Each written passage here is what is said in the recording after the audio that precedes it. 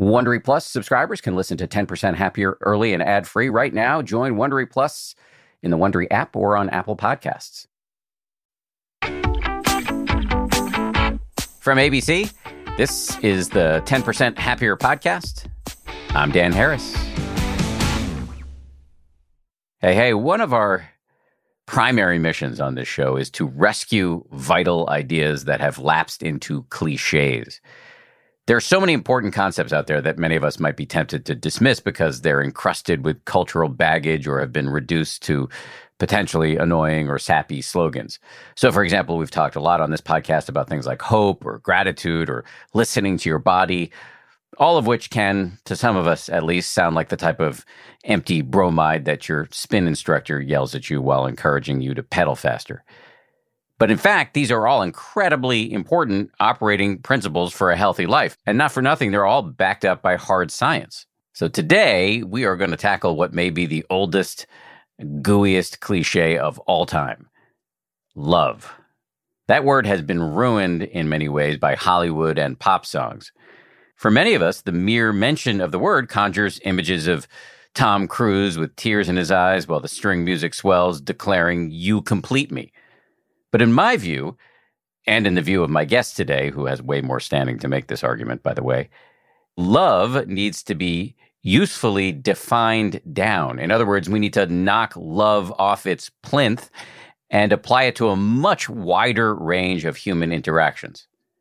We also need to think of love not as something magical that requires luck or money or looks, but instead as a trainable skill, one with profound implications for our health. Barbara Fredrickson is the Keenan Distinguished Professor in the Department of Psychology and Neuroscience at the University of North Carolina at Chapel Hill. She's written 2 books. One is called Positivity. The other is called Love 2.0. In this interview, we talk about how she defines love based on her research, how meditation can help build this skill. Again, that's something she has researched extensively. How taking a few extra minutes to chat with people, even if you feel busy, can have psychological, physiological, and even professional benefits, and how to manage social anxiety as we emerge from our COVID cocoons, which is something a lot of you guys have been asking us to address. I should say, before we dive in, this is actually part 1 of a 2-part series we're running this week. Coming up on Wednesday, we're going to drop an episode where we're going to talk to a scientist from Yale. She studies really how to create social networks, even if that feels uncomfortable. And by social network, I don't mean something like Facebook. I mean actual networks of actual human beings that you see in person. So she's got a lot of practical and actionable advice about how to do that, which again, some of us might feel is a little icky to do with some intentionality. So that's coming up on Wednesday. Before we dive into today's episode, though, I do have one more order of business.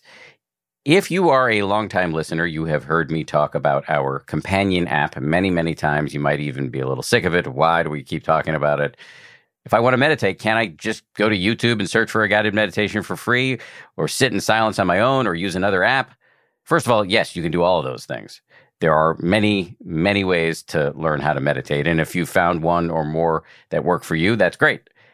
However, I do think there is something special about the relationship between what we're doing here on the podcast, interviewing world-renowned experts, getting their take on issues that impact our everyday lives, and then in the app where we share practices specifically chosen to help you apply those lessons and to kind of, as I like to say, pound them into your neurons.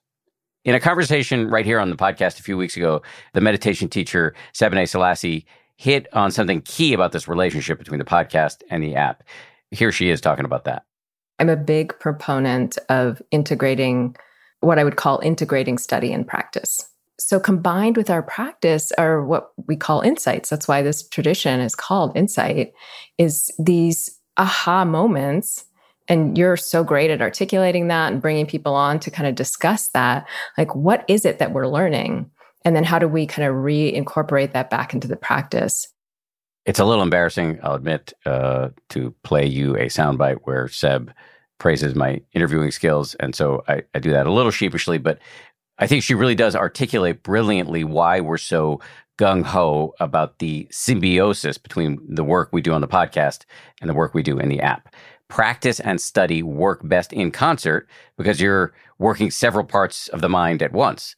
Now, that's how I learned from my teachers, sort of engaging my prefrontal cortex through reading books or articles that Seb likes to send me, or talking to my teachers directly, but also then doing the practices, which kind of speak to a deeper part of the mind. And that's really the experience we're trying to bring you at 10% Happier writ large. The wisdom of experts explained in a relatable way alongside practices to help you apply what you've learned. So I encourage you to give it a try by downloading the 10% Happier app for free wherever you get your apps. Okay, enough out of me. I'm going to shut up now and bring in an awesome guest. This is really one of my favorite interviews in recent memory. Here we go now with Barbara Fredrickson. Professor Fredrickson, thanks for coming on the show. Oh, happy to be here. Please call me Barb. Okay. Love 2.0. What do you mean by that? My goal is to try to help people see that love, something that we all put up on a pedestal and think is important, makes the world go round, is potentially more than what we typically think of it as. I think a lot of people think of love as romance and marriage, or in that inner circle set of people that you interact with. And my background is as an emotion scientist. And so I'm looking at love as an emotion. So those moments when you feel moved by love, and those happen in close relationships, but similar points of connection, positive connection, happen with strangers and acquaintances. We just don't like to call that love. And I think that's to our disadvantage, that we only envision or imagine love as happening in certain relationships, certain special, close relationships, and not just sort of part of the social fabric of community. So what I argue that we could all use an upgrade in our view of love to also include those small moments of connection that you have with anybody, whether you know them well or not, that there's similar properties between when we connect with any other human. Of course, it's a different kind of special when it's your loved ones, but it matters as well in terms of our connections with acquaintances and strangers. And are you talking about the level of the brain here? Not just the brain, but all of our physiology. I define love as co-experienced positive emotion. So that really opens it up to be, we're both interested together, or we're both excited about some new idea at the same time and together. And it doesn't necessarily always have like Cupid's arrow involved in it. So as co-experienced emotions go, when we co-experience the positive emotions, our physiology comes more into synchrony. Our heart rates start mirroring one another, sweat gland activity. There's also research from neuroscientists too to show that there's kind of whole brain coupling across people who are really in close communication and following each other's words well. So, and this happens more so when you're co-experiencing or collaboratively experiencing a positive emotion compared to a negative emotion. Negative emotions kind of pull us more separate from other people, whereas positive emotions, it's kind of like when that positive emotion unfolds, it's unfolding across two brains and bodies in unison. And we, as Western academics, don't tend to think of emotions as being distributed across people. We think of them as belonging to one person or another. And so this view gets us to question that. Let me question your thesis just for a second, not from a truly skeptical standpoint, because I actually think we really deeply agree, but just for my own understanding. I love my son. He's 6. He hurts himself. I feel anguish because of his anguish. Isn't that an expression of love, but it's not a positive emotion? Yeah, I think that's an expression of your deep bond with your son, and we have with our children, is that we have compassion for their suffering. I actually think that even though the most obvious emotion in that situation is negative, your son's pain, and then you're kind of feeling for that pain, there's also a thread of positivity in any compassion expression, because when each of us is suffering and somebody else recognizes that, that's a relief that you're not alone, that somebody is meeting you where you're suffering. And when we are able to provide that support for anybody, but for our loved ones especially, that feels like, wow, I want to be here for this person. And you can feel good about being able to be there rather than, I'm glad I was here to be able to do this. So even though you're connecting over something that's painful or difficult, there's never only one emotion in any situation. There's a lot of blends, and there's some blended positivity in there. I just compare it to hurting yourself and nobody's around, feeling hurt and being seen in that hurt.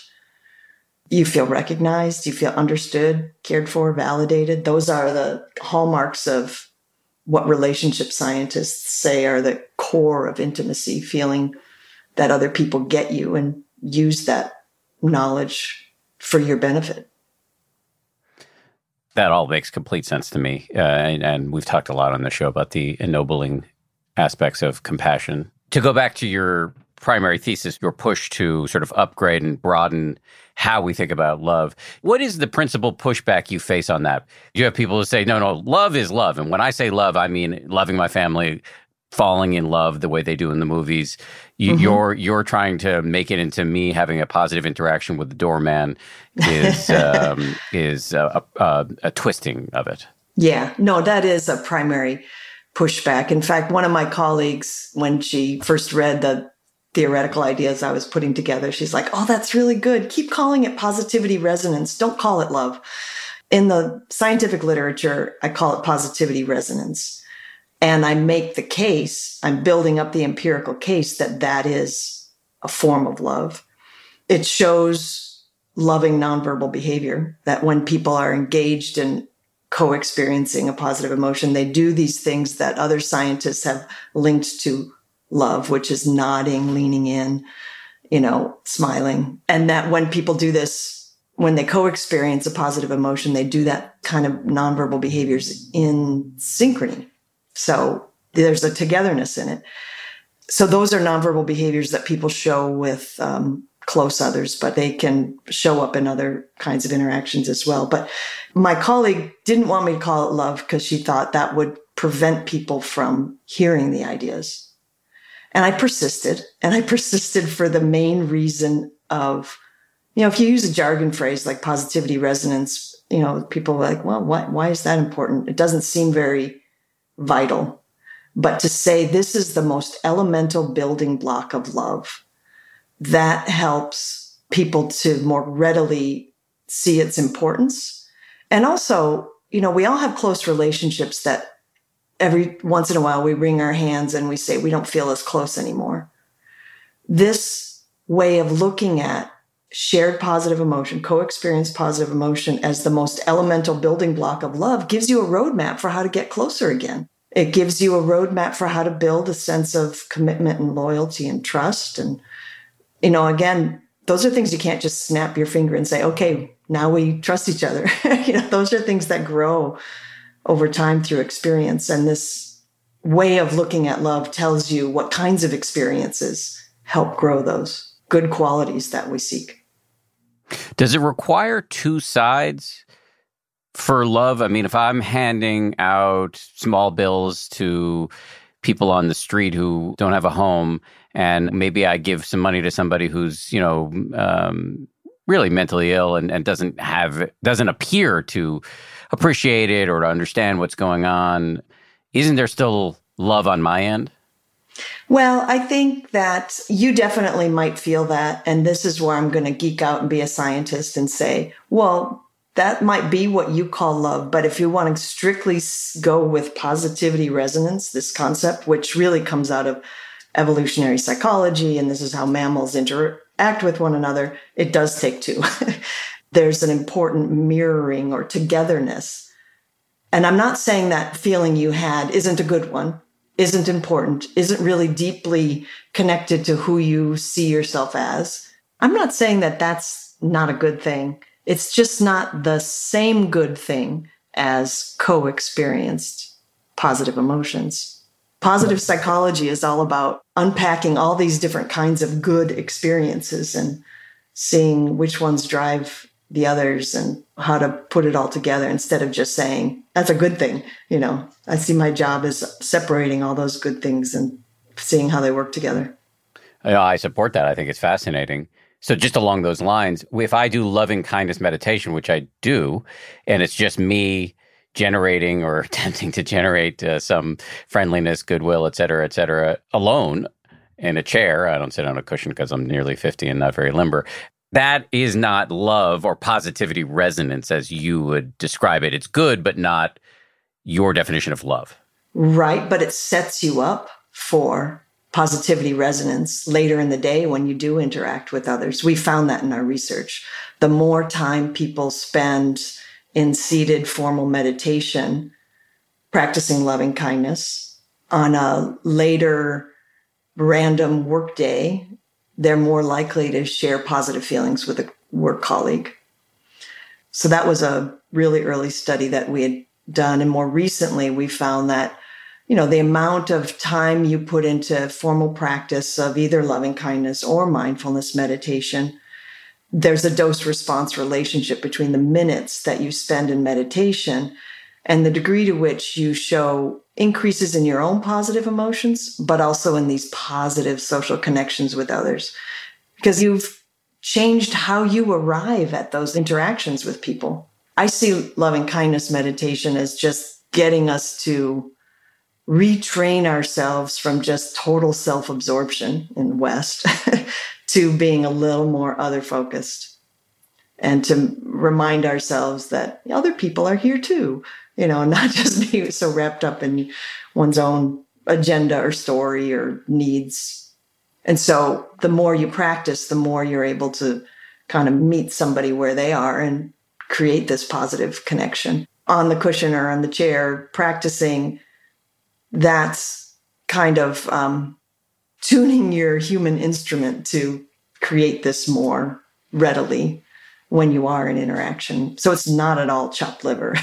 It's preparatory. I really like what you're saying about loving kindness meditation, that it's a little bit like going to the gym to increase your potential for positivity resonance. I've certainly seen that in my own N of one practice, coming from a long line of frosty New Englanders as I do. It's been very helpful, I've noticed, for interactions, big and small. And speaking of the small end, just to go back to the beginning of the conversation, maybe you can give us this quote that you like to point to from Louis Armstrong that supports your broadening of love or upgrading of love thesis.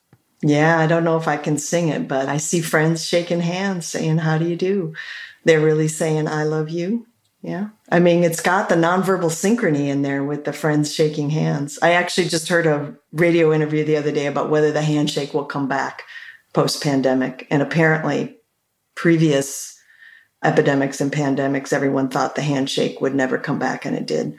So it could be because that kind of physical connection where you move together really briefly helps bring you more in the rhythm of the other person.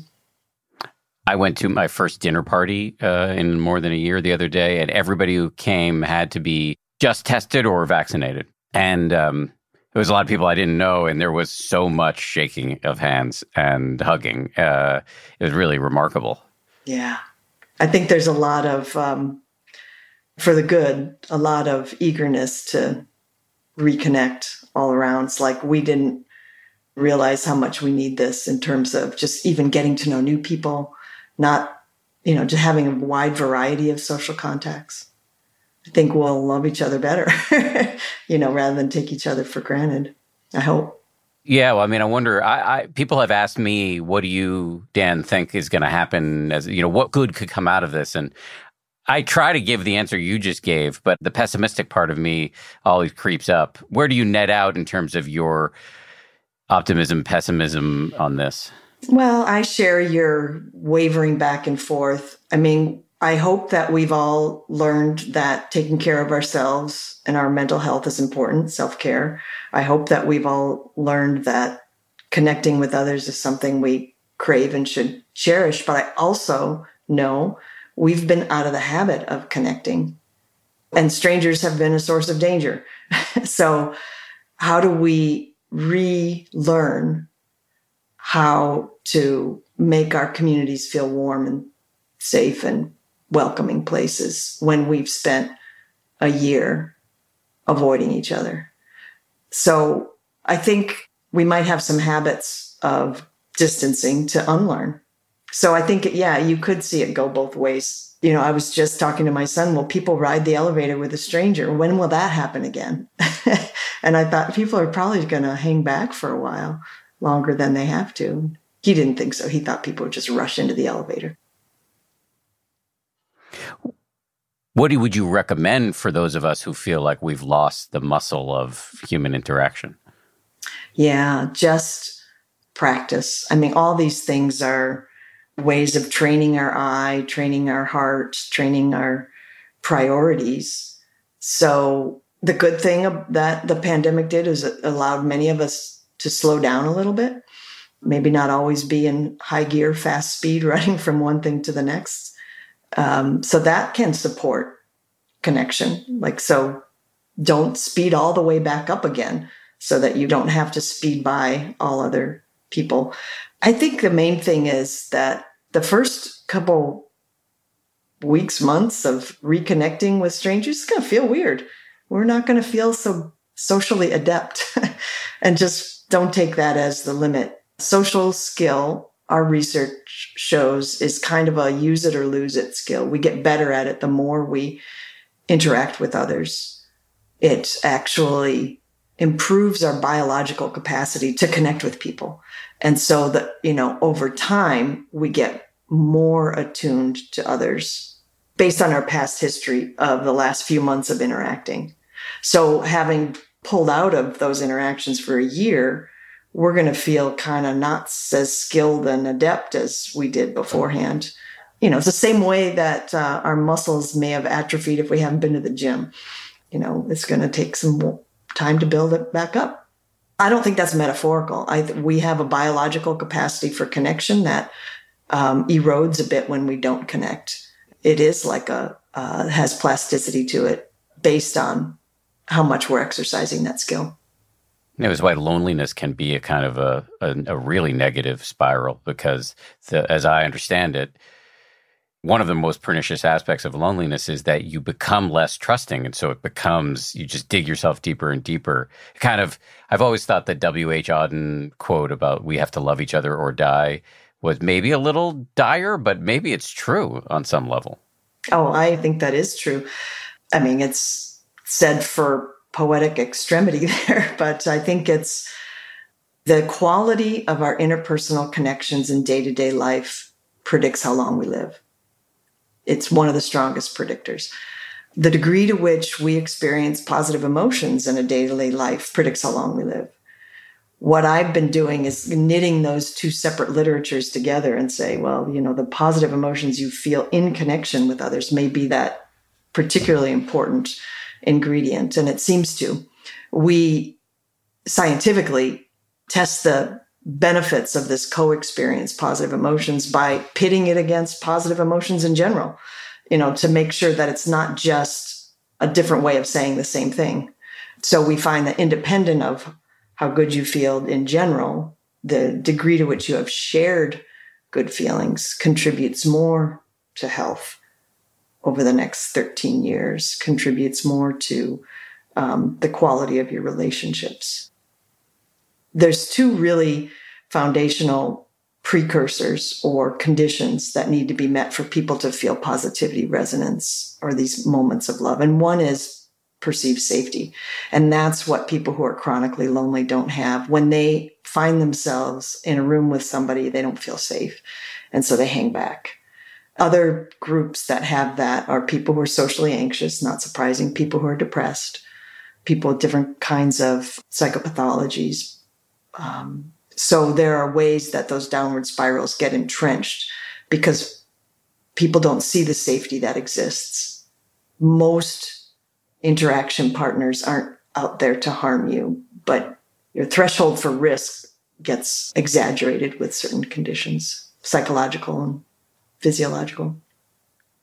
So how do you dig yourself out of that hole? I mean, you were advising before that we all, or most of us, may be experiencing some atrophy in our social connection muscle, but there are folks who are in truly extreme cases that you just referenced, social anxiety, depression, loneliness, where psychological and physiological factors have kicked in that make it even harder to reconnect. Are there best practices for people in those conditions? Yeah, great question. It is the case that, sometimes taking little baby steps in positive psychology ways, like being kinder to others or practicing loving kindness or just making it your goal to talk with a stranger or acquaintance more often. Those can be small steps in the right direction that can add up. There's some research to show that these are useful approaches for dealing with certain categories of depression or anxiety. It doesn't always work. So it's kind of good to have a lot of tools in your toolkit. And, if you're really miserable, be sure to seek treatment. Sometimes people need medication too, to get themselves off the absolute bottom and to be able to experiment in these ways. But I think recognizing that where you find yourself is probably in part being reinforced by the biological aspects of the predicament that you're in, that we shouldn't feel so bad about ourselves if it's hard to get out, that we just need to take a step at a time. Meditation can help. And one of the things that we're finding in our research is that, loving kindness isn't always the best for everybody. A lot of people benefit more from mindfulness as a practice to start with. And they both lead to improvements in positive connection, positive relationships. And so I think the key is finding the practice that feels like it works for you, meaning it doesn't backfire and seems to lead to some positive direction. I mean, we have to kind of pay attention to how does this practice sit with me? And go back to the ones that seem to be helping us go in the right direction, but not assume that it's one size fits all, loving kindness or bust. It's works for some, it doesn't work for others. And then non-meditative practices are good for others. And also, I don't think those are person differences set in stone. There are times in our lives where meditation is not going to work for me. I need to do something other than meditation. But anyway. Well, I like the flexibility you're expressing here and the encouraging us to experiment. And it sounds like if we're in a real hole here, we're looking at a real positivity resonance deficit. We can look at meditation, we can look at medication, we can look at therapy, we can look at small experiments in terms of our daily interactions. Another recommendation I've heard from the former Surgeon General, Vivek Murthy, who wrote a book about loneliness, is service as an antidote to loneliness. Yeah, that really fits well with my colleague Sonia Lyubomirsky's work on acts of kindness. The psychological active ingredient that acts of kindness and service may help to create are these moments of positive connection. So it's like we're seeing that as a behavior that sets up this psychology that helps us pull out of the hole. And you mentioned, you invoked earlier, and I didn't get a chance to follow up on it, evolution. This positivity resonance that you're describing as a building block, this is primordial stuff. Can you say more about the history here? Yeah, I think that as mammals, we are very socially oriented. And the way we live our lives, though, doesn't really necessarily always map onto that. I think of, I have cats. They usually sleep in a pile.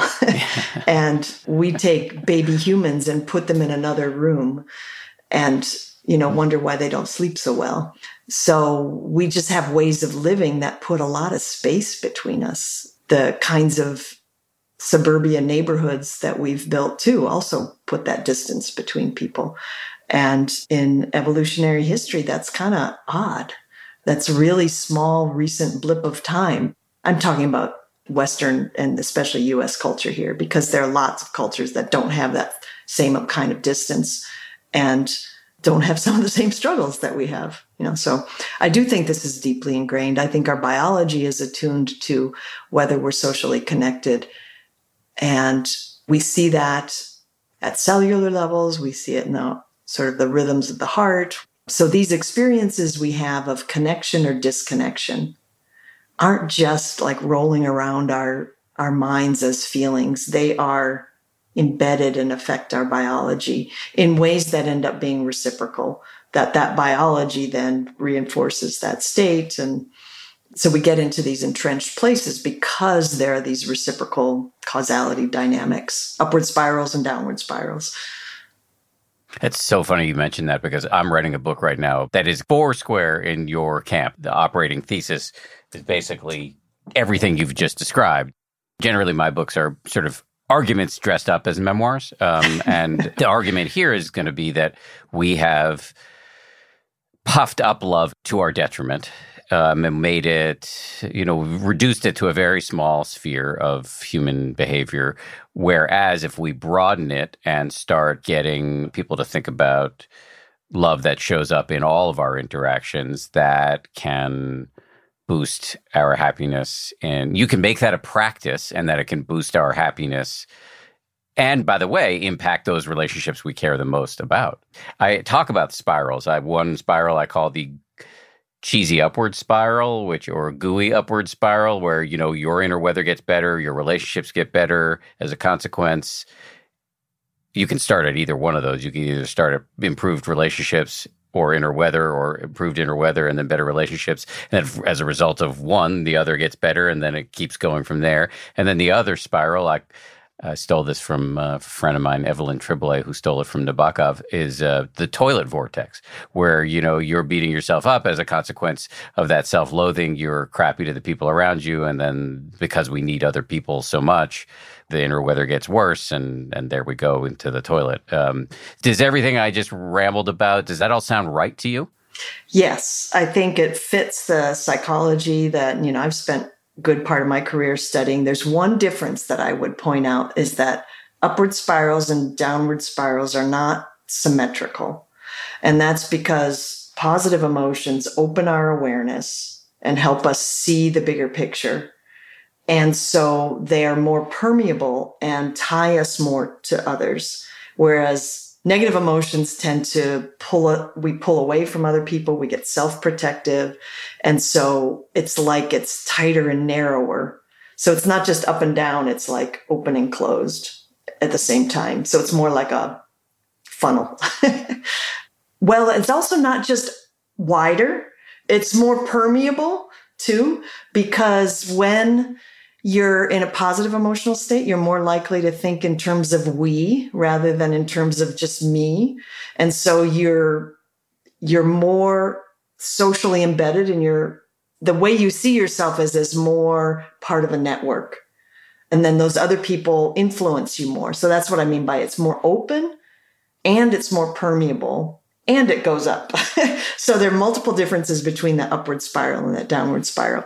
It's kind of a fun thing to think about scientifically too, because wow, how does it, it wasn't until scientists started thinking about dynamics over time that we began to really see these spirals, as opposed to just thinking, oh, this causes this. And if one thing causes something in one direction, then that's the only direction of causality. We had to get out of that framework to be able to see that reciprocal causality, because that's where spirals come from. Much more of my conversation with Barbara Fredrickson right after this. Audible lets you enjoy all your audio entertainment in one app. You'll always find the best of what you love or something new to discover. They offer an incredible selection of audiobooks across every genre, from bestsellers and new releases to celebrity memoirs, mysteries and thrillers, motivation, wellness, business, and more. Audible is the destination for thrilling audio entertainment with highly anticipated new releases and next listen recommendations for every type of thriller listener. The selection over on Audible when it comes to true crime, mystery, and thriller is quite extensive. They've got John Grisham, tons of stuff by Stephen King, David Baldacci, My favorite that I've checked out recently in the crime fiction genre is called Age of Vice. It's by Deepti Kapoor. It came out not long ago. Not only is it thrilling and very, very plotty, but it's also written incredibly well. It's truly literature. Deepti Kapoor is a force of nature as a writer. Age of Vice, it takes you into the underworld in New Delhi in India. I absolutely loved that one. As an Audible member, you can choose one title a month to keep from the entire catalog, including the latest bestsellers and new releases. New members can try Audible free for 30 days. Visit audible.com/10% or text 10% to 500-500. That's audible.com/10% or text 10% to 500-500 to try Audible free for 30 days. Audible.com/10%. The Taste the Mediterranean sales event is going on now through March 19th at Whole Foods Market. It's a store-wide event packed with flavor. My family and I are regulars at Whole Foods Market. We've got one, I think, less than a mile and a half away from our house. This Taste the Mediterranean thing sounds pretty cool. They've got Mediterranean-inspired flavors. You can save on Parmigiano Reggiano, charcuterie, and ground lamb. They've got delectable seafood choices. You can save on whole branzini and sustainable wild-caught sockeye salmon, which is a regular feature at our dinners in this house. My son loves that salmon from Whole Foods. And I'd be remiss if I didn't point out all of the 365 by Whole Foods Market products. Stock up on wallet-happy Mediterranean essentials like feta cheese crumbles, whole wheat pita pockets, and more. I am constantly consuming these 365 products, including the raw cashews, which I snack on all the time. We love the 365 sea salt and pepper. We love their sushi rice. You get the picture. Go check it out. Taste the Mediterranean now at Whole Foods Market. Let me tell you a story and see what this, if anything, provokes for you. One of the criticisms that I have faced over the years is being, I use this phrase, frosty New Englander, it being, like a little kind of not just stuck in my own head and so busy, and that it can lead to a insularity. And so that's something I've really spent some time working on through love and kindness meditation, and just through just trying to be less of a jerk generally, and or putting an emphasis on, I think, what you would call micro moments or micro interactions. And I was talking to my friend Josh last night about how we just moved houses and we have a ton of people sort of coming through this new house doing work. And the old version of me, I would have ignored everybody and just heads down on my own work. I don't think I would have been mean. I just would have not paid any attention. I've actually just tried to do a better job of chit-chatting with folks, or bringing people water and whatever, just getting to know the people who are occupying the same space, breathing the same air through masks.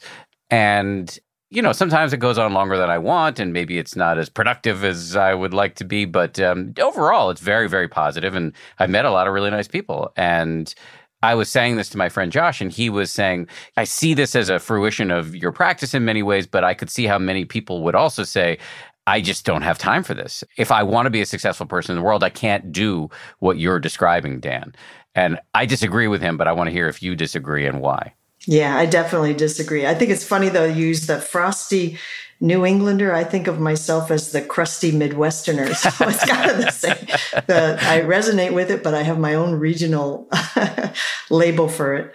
But it took me a long time to, as an adult, realize these are cool opportunities all around me every day in terms of connecting with others. One of the things that is potentially quite hopeful about just taking this different orientation towards your interactions with others is it doesn't necessarily have to take more time. You might be engaged in a transaction with a person anyway, and you could either do it in that, I don't care about you way, let's just get through this, or in a warm, caring way. So, sometimes you do want to linger and stay there and take it further and kind of be organic about the duration, but that's not always required. So, I think it's more a matter of realizing that there's something important there and prioritizing it rather than prioritizing your to-do list. I think we are such a strong achievement culture. I only got to where I am because of that strong achievement culture, so I'm not going to knock it too much. But it's easy to think that accomplishing something is the most important thing in your day as opposed to feeling or connecting. Now, non-US cultures get this. You know, there's work that's done on cross-cultural business relationships, and a lot of Latin cultures will start a meeting and it's all about connection. And the Americans are all like, let's get to work. So I try to bring that into my teaching and running a research team, is to not, like, even though I'm tempted to always start with work, to instead start with finding something out about what's going on in your life this week. Even if it's really quick. When I'm teaching on Zoom, I just have everybody rename themselves with their first name so I don't lose that cool anchor that Zoom gives you not to forget someone's name, but also the thing they're grateful for today. So very quickly you can find out what people are caring about, and then you can use that to form a connection with different people in the class. Even, so there's ways to do this that aren't going to be time sinks. So I think that's an excuse we use a lot. It's like, I don't have time for that. The investment pays dividends in all different aspects, not just your own well-being. The work I'm really excited about this year is we found that the affective quality, this positivity resonance, the affective quality that you have with others in your daily life predicts public health, predicts the degree to which you care about wearing a mask, washing your hands, getting vaccinated. And so the more of these warm, caring connections we have with people, the more we tend to be pro-social, oriented towards taking care of community. And that translates into the effort we put into following public health practices. And that's been super important in our country because there's been no clear mandate on how people should behave and when, that we rely on people's own motivation to take care of the health of others, because we Americans don't like to be told what to do. So we should care about the things that make people motivated. These positive connections in community end up being a good predictor of whether we'll take care of each other. So you would advise we make this a practice? Yeah. And actually, we do studies exactly of this, where we randomly assign people to learn about this idea of positive moments of connection, just through a very short, watch a video on this idea, and then remind them every day, hey, go have more of those positive connections with others. It makes a difference, especially when people are told, it will really make a difference if you have more of those connections with strangers and acquaintances. People who get that instruction every day over a month tend to show more growth in these pro-social tendencies or other oriented virtues. And the benefit happens at a community level as well, not just at an individual happiness level. I think we could all resonate with feeling like we need kinder communities right now. So this could be an answer to polarization, do you think? Could be. Seeing people face to face is key, because we share each other's emotions so much more when we're face to face because of the important vehicle of eye contact. To the extent that we make eye contact with someone, we're more likely to mimic their facial expressions, which comes with a whole neural mimicry, which comes with a whole biological synchrony. And so we're more likely to feel emotions together and in synchrony and in resonance if we're face to face. We get a little bit of this through this, video conferencing thing, Zoom world, but it's harder. It's definitely harder. We have data to show that very clearly people feel more positivity resonance when they're face to face.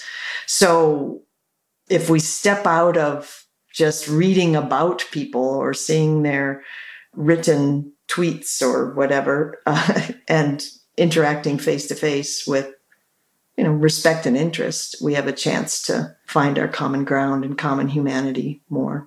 But that requires feeling safe. And there are a lot of contexts where we don't feel safe. And we just need to widen the pools where we do feel safe in public and try to shrink the areas that we don't feel safe.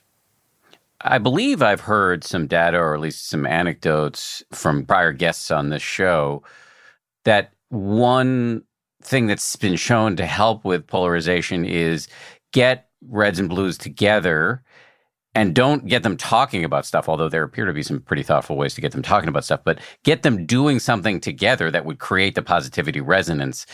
And then you've transcended some of the issue disagreements. Yeah.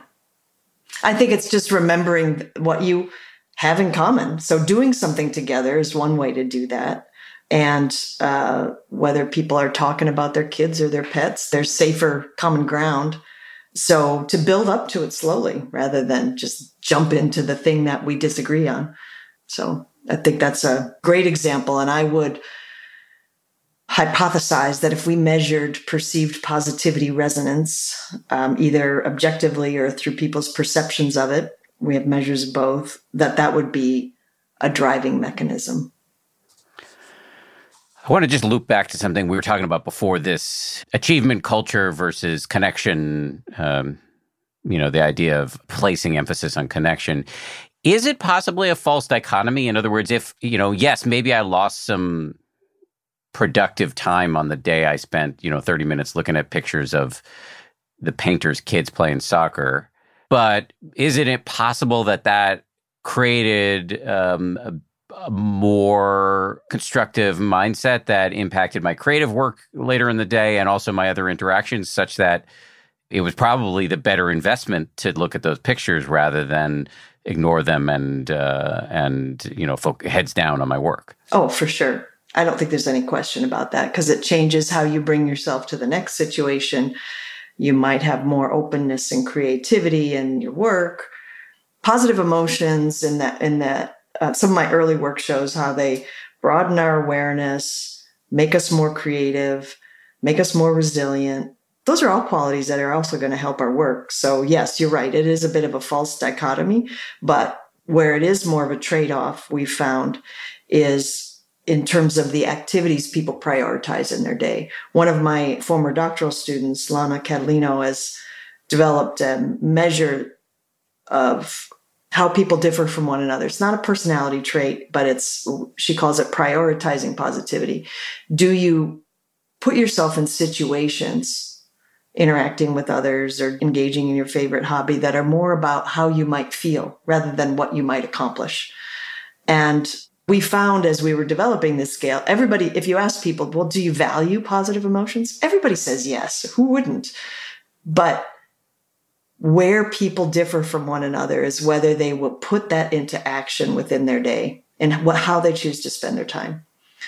And sometimes it takes effort, like that dinner party that you were mentioning. It didn't just happen when someone snapped their fingers. Somebody put a lot of thought and effort and work into it and created a context that would be enjoyable for everybody. So people who prioritize positivity are willing to put in the work in advance to create a good moment later, or willing to set aside achieve in order to feel. And I think of it as, why I write books for a general audience is that I would like people to see the value of prioritizing situations that help us to connect more, to feel more positive emotions, and not think of them as the vegan version of chopped liver.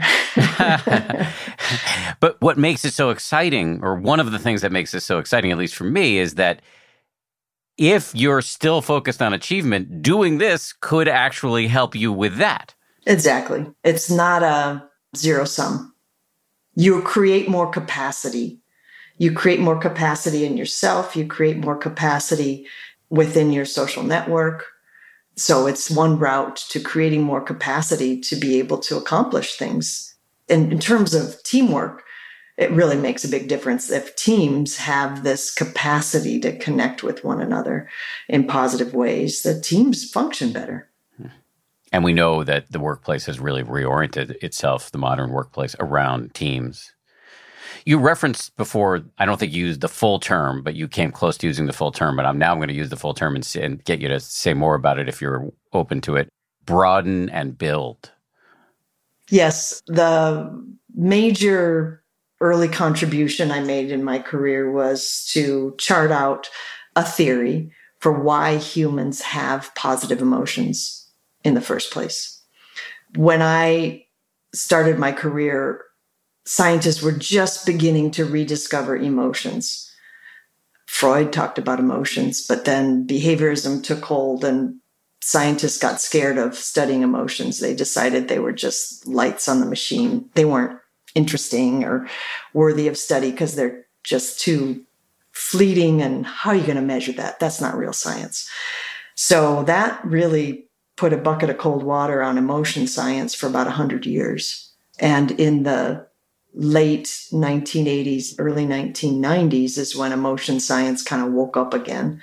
And I happened to be a postdoc around that time, and I noticed that all this waking up and paying attention to emotions, it's all about negative emotions. There was like no good scientific theory for positive emotions. And they posed all these puzzles that made it seem like, well, how are they related to survival? Smiling doesn't help you survive. And a simple approach that some people took was like, well, negative emotions are about survival. Positive emotions are about reproduction. That's how positive emotions are important. They help you find a mate. But that just didn't ring true to me because we have experienced positive emotions in many, many different contexts, not just in mate selection and mate preserving, whatever, and childbearing. So I was curious as to how positive emotions would have also evolved through natural selection. And had some detours along the way, but eventually decided that the thing to test would be whether positive emotions, instead of narrowing our ideas about a specific action like fight or flight, whether positive emotions broaden our awareness in ways that help us see, oh, I could do this, or I could do that, or maybe I should do this, kind of open up our sense of possibilities. And both of those being different from feeling neutral. So I compare positive emotions to neutral states, not positive emotions to negative emotions, because there's scientific reasons why you need to keep that neutral in there. And the benefit of those positive emotions are very fleeting. That broadened, opened mindset is also very fleeting. But the more moments you have of that opened mindset build enduring resources that make you more capable, help you become a better version of yourselves, make you more resilient, more socially connected, physically healthier. And those are resources that makes it easier to face what life gives you. It gives you more tools in your toolkit. And so our ancestors who had more tools in their toolkit, which they built through moments of positive emotion, were more likely to survive and become part of our family tree, ancestral family tree. So that's the doorway through which positive emotions were likely shaped as part of natural selection, our capacity to experience positive emotions. So this broaden and build theory has just been a kind of a blueprint for my research over my career. It's fascinating, I think incredibly useful. I'm having this memory of an article I read in, I think, the New York Times and New York Times Magazine, maybe more than a decade ago, about some of the evolutionary purposes of depression, and that actually depression might help you in problem solving. Am I restating that correctly? And if I am, does it in any way contradict broaden and build? Not necessarily. I think all emotions have some value in certain contexts. One view of sadness and depression is that it helps us disengage from goals that we're not making any progress on. When we have a goal and we're really not getting anywhere with it, being sad about it can help us, detach from that goal. And then maybe in another emotional state, we'll find a different goal. All emotions are valuable when they fit the circumstances that we're in. Negative emotions get a bad rap because we often hang on to them beyond the situation for which they're useful.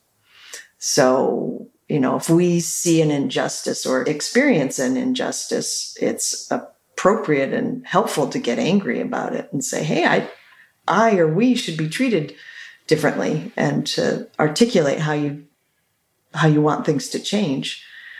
The hard part is that emotions are short-lived in that they're supposed to be connected to the ever-changing circumstances we find ourselves in. But like depression can be characterized by either a presence of sadness or an absence of positive emotions, even when you're in situations that would normally raise positive emotions or not be producing sadness. So negative emotions get to be problematic when we hang on to them for too long. They're not problematic in and of themselves. So sadness had some early work linked sadness to critical thinking, being able to find the catch logical errors and kind of not have a inappropriate rosy glow or expectations. When people are reasonably mentally healthy, their default emotional state is mild positivity.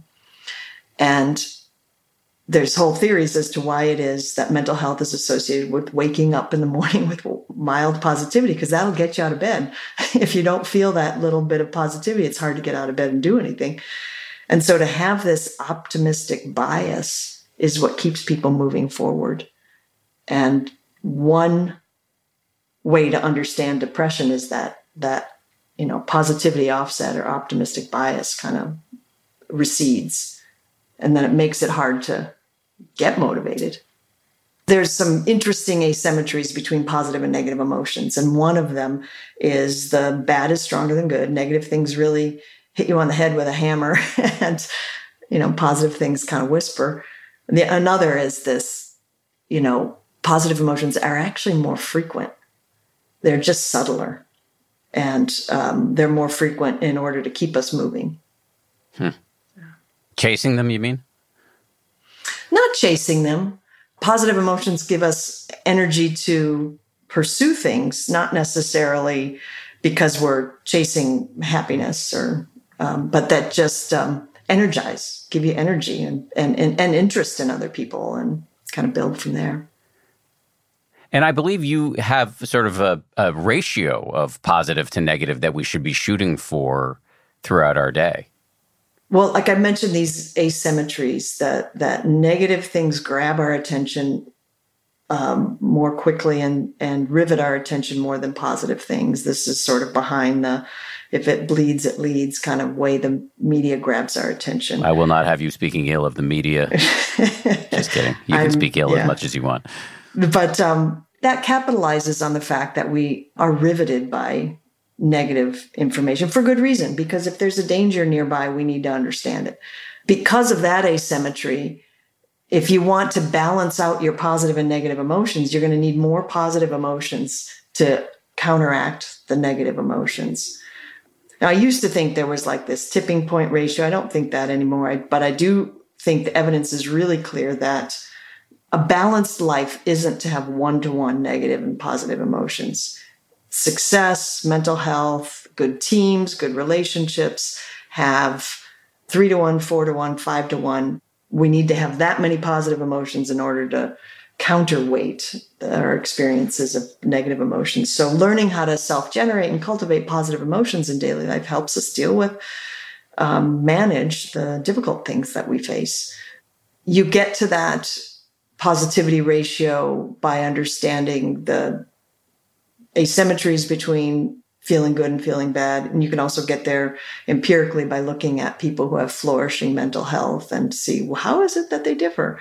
Turns out people of sort of typical mental health, kind of just getting by, tend to have ratios that are like 2-to-1. So it's more positive than negative, but not enough to put them in the same sphere as people who are really flourishing, or ourselves when we're really flourishing. It's not just like certain people flourish and certain people don't. We all have moments and eras where we're flourishing and moments and eras where we're not. But it sounds like there are interventions, things we can do deliberately to up the ratio to be better at spotting and lingering in those subtle positive emotions, such as forms of meditation that would either help you spot it, like mindfulness, or loving kindness meditation, which would boost the capacity to experience it, and then also making these micro connections a practice. There are interventions that are available to us to help us with these ratio. Exactly. Yeah. There's this greeting card I came across a long time ago. that was something like, life gives us the negativity all on its own. It's our job to create the positivity. You're not going to raise your ratio by preventing yourself from ever feeling bad. So the better approach is to just increase those moments of good so that you're more equipped and capable of addressing the bad. That's just inevitable. It's just part of life. We're all going to lose things. And there's a way in which the bad, this takes us back to the beginning of the discussion, the blend, they're in the bad, there can be good. So that compassion does have this very strong, ennobling, empowering aspect to it, even though you're in a quote unquote bad situation.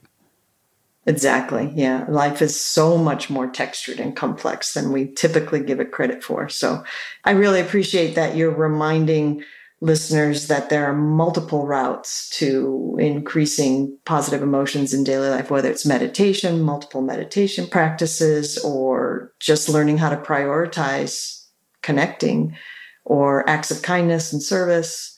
And there's so many routes to this. It's just having that orientation that, oh, this is worth my time, is probably the most important key, not which way you approach it. Well, as I say all the time on the show, one of the original translations of the word sati, which we translate as mindfulness, but one of the original translations of that ancient Buddhist term is remembering. And so it's just like remembering to do this thing, but you can get better at remembering through these practices. One thing it occurs to me to ask as we head toward the close here, though, is the unfairness in society. Like you want to have this 3-to-1, 4-to-1 ratio of positive to negative, but if you're born into an abusive family, or if society is inclined to mistreat you based on your pigmentation or your gender, it seems like you're going to be operating from a deficit here. Yeah, there are lots of barriers to forging these positive connections. Let me just give you an example from one of my current students' work. Taylor West has gotten interested in the intersection of low income and high income inequality. And what we're finding is that low-income individuals, only in contexts where there's a big income inequality in their zip code, don't feel very many of these positivity resonance, positive connection moments in public, in their community. High-income people, whether there's income inequality or not, tend to have the same amount of positivity resonance. Lower-income people are more affected by whether they're in context of really high relative deprivation. They see a lot of wealthier people around them.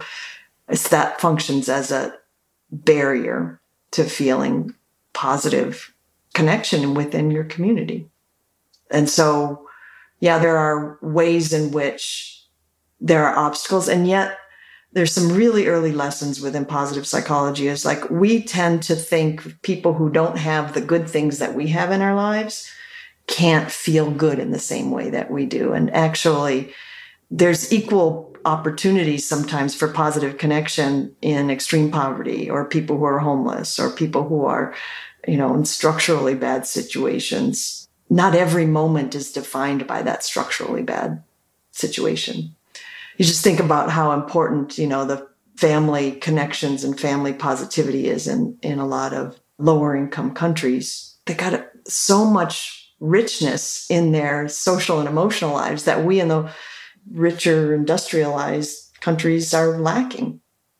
People who have a lot of resources aren't always doing better on these metrics, put it that way. You mentioned one prerequisite for positivity resonance, safety. What's the other?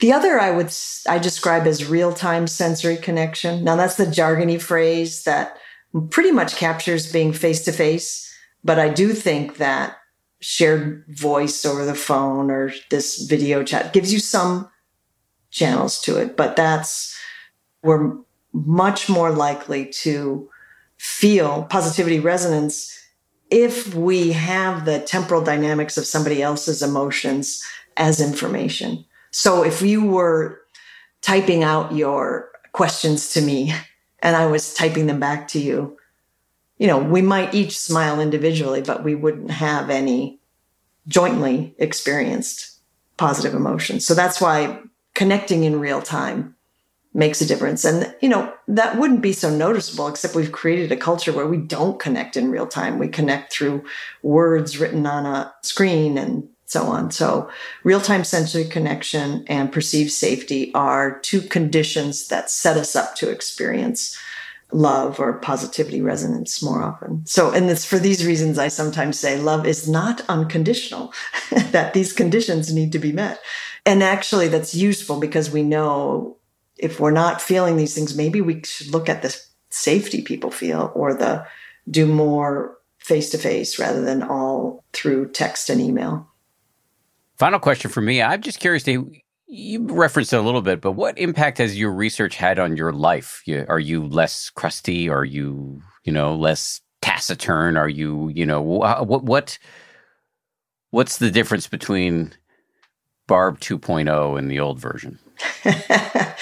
I think I got really, really lucky to be studying what I study, because when I kind of hit the wall of being too much on the high achieving index of like favoring career over everything else, when I was hitting the wall and starting to have like back problems and relationship problems, all the answers were like piling up on my desk, so I was lucky to have the recipes for how to rebuild a better life in the articles that I was writing. I just wasn't paying attention at the very start, which I actually have a good friend who told me, Barb, you study emotions because you have none.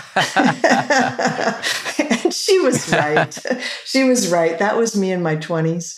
And then I was just so slowly learned how to really cherish being human and cherish connecting with other humans in ways that I never would have predicted from that earlier, crustier version of me. So I've been saved by the ability to read and think and study cool pathways out of crustiness or frostiness.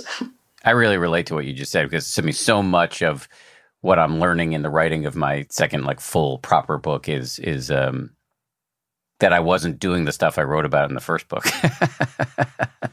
And so it's like you with those research papers piling up on your desk. Right. You can know this stuff intellectually, and it's different from really practicing. I mean, that's, people always say that about meditation, you can't just talk about it, you have to practice it. But same with all of this. I mean, we can get really egghead and about it as opposed to really grounded and, living the path. So it's cool. I look forward to your next book. I look forward to being done with it. Well, it was a pleasure, Professor, to connect with you. I know we've been working on this for a long time to make the timing work, and it was well worth the wait. I really, really, really got a lot out of this, and so thank you. Well, I appreciate your interest, and I love that you're interested in, not the soundbite versions, but this is how I think about it version. So it's a great context to be able to talk about these things. So thank you for creating it. Thanks again to Barbara Fredrickson. Great to talk to her. And don't forget, we're going to do part 2 of this series on social connection coming up on Wednesday. We've got this incredible professor from Yale. Her name is Marissa King, and she's going to talk a lot about the sort of practicality of creating personal and professional networks, which again, as I mentioned at the top of the show, and she cops to this. So some of us feel like it's a little icky to be intentionally or purposefully, trying to make friends or trying to network. But she's got really good research on the benefits of networking and the best way to do it. And again, of course, we're going to talk about this within the context of COVID, where everything just seems harder. So that's coming up on Wednesday. Also, some exciting news before I let you go. This podcast has been nominated for 2 Webby Awards. For the uninitiated, the Webbies have been celebrating the best of the internet for the last 25 years. And this year, the 10% Happier podcast has been nominated in 2 categories: Best Interview Show and Best Individual Episode. The latter is for our conversation with the Dalai Lama earlier in the pandemic in 2020. If you are so inclined, you can help us out by casting your vote for us to win. It only takes a couple of minutes. Just go to vote.webbyawards.com, vote.webbyawards.com right now through May 6th. To vote for 10% Happier in those 2 categories, we've put direct links within the show notes of today's episode. Thank you for your support. One more item of business, and it is an invitation for you to participate in this show. In June, we're going to be launching a special series of podcast episodes focusing on anxiety, something I'm sure many of us are way too familiar with. In this series, you'll become intimately familiar with the mechanics of anxiety, how and why it shows up, and what you may be doing to feed it unconsciously. We're going to teach you how to have a realistic view of your anxiety and to increase your ability to cope with challenging situations. You're going to learn tools for examining and overcoming your own particular anxiety feedback loops while building the skills of mindfulness, compassion, and bravery along the way. And this is where you come in. We'd love to hear from you with your questions about anxiety that experts will answer during our series on the podcast. So whether you're struggling with social anxiety, anxiety about sort of re-entering the world post-COVID, or you have any other questions about anxiety, we want to hear from you. To submit a question or share a reflection, just dial 646-883-8326 and leave us a voicemail.